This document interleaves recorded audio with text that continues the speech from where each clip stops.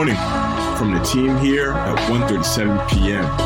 This is 7:31 a.m. Let's get the day going. Good morning, y'all. It is Sunday, October 24th. Welcome to another episode of the 7:31 a.m. podcast. And I'm thinking I'm going to need a one dance today because it's Drake's 35th birthday. Happy birthday to the legendary Drake. Entertainment. A few days ago, we reported that a bunch of MCU movie dates had been pushed further into the coming years or canceled altogether.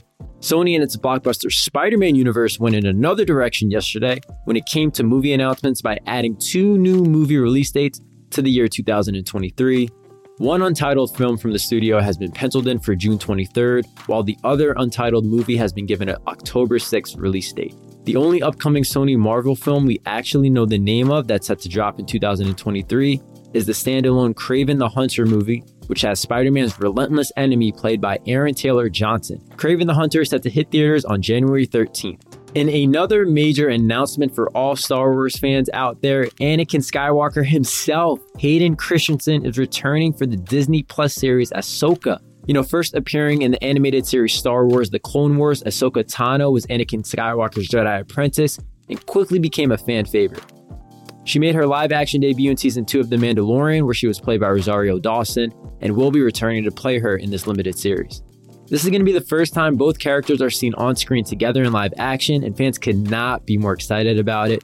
Christensen will also be appearing as Darth Vader in the upcoming Obi-Wan Kenobi series, which is set to debut in 2022 on Disney+. A release date for the Ahsoka series is unknown as the project has not yet begun production, but let's hope it is sooner rather than later.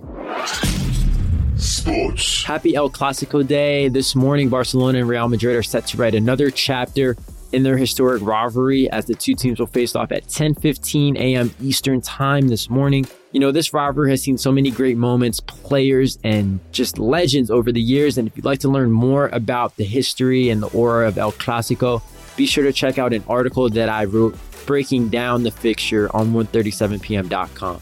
It's been an interesting weekend to follow the Premier League as ESPN FC decided to take a trip to Los Angeles to host a version of a college football type game day for the Premier League matches this weekend. The crew set up their show outside of the Los Angeles Memorial Coliseum, where they were greeted by hundreds of American Premier League fans that got up as early as 4:30 a.m. Eastern Time or Pacific Time. It's been an interesting weekend to follow the Premier League as ESPN FC decided to take a trip to Los Angeles to host a version of college football game day for the Premier League matches this weekend. The crew set up their show outside of the Los Angeles Memorial Coliseum, where they were greeted by hundreds of American Premier League fans that got up as early as 4:30 a.m. to catch the first match on the West Coast. Today, you can catch their show on live television starting at 9 a.m. Eastern Time, as they'll be previewing the matches today that are highlighted by Manchester United hosting Liverpool in arguably the biggest rivalry in all of English football. Illinois defeating Penn State in 9 overtimes highlighted a wild college football Saturday as the Fighting Illini defeated the Nittany Lions 20-18. Illinois running backs Chase Brown and Joshua McCray had an absolutely historic day running the football, tallying 357 yards between the two of them on the day. Brown accounted for 33 carries, 223 yards, and 1 touchdown, while McCray had 24 carries for 142 yards. Illinois only made 8 passing completions on the day, which is crazy to think about. And considering that they beat the number 7 team in the country in Penn State, that is just what a performance by Illinois and what a game. Week 7 in the NFL is here, and we got a couple of games that I think you guys might want to keep your eyes on.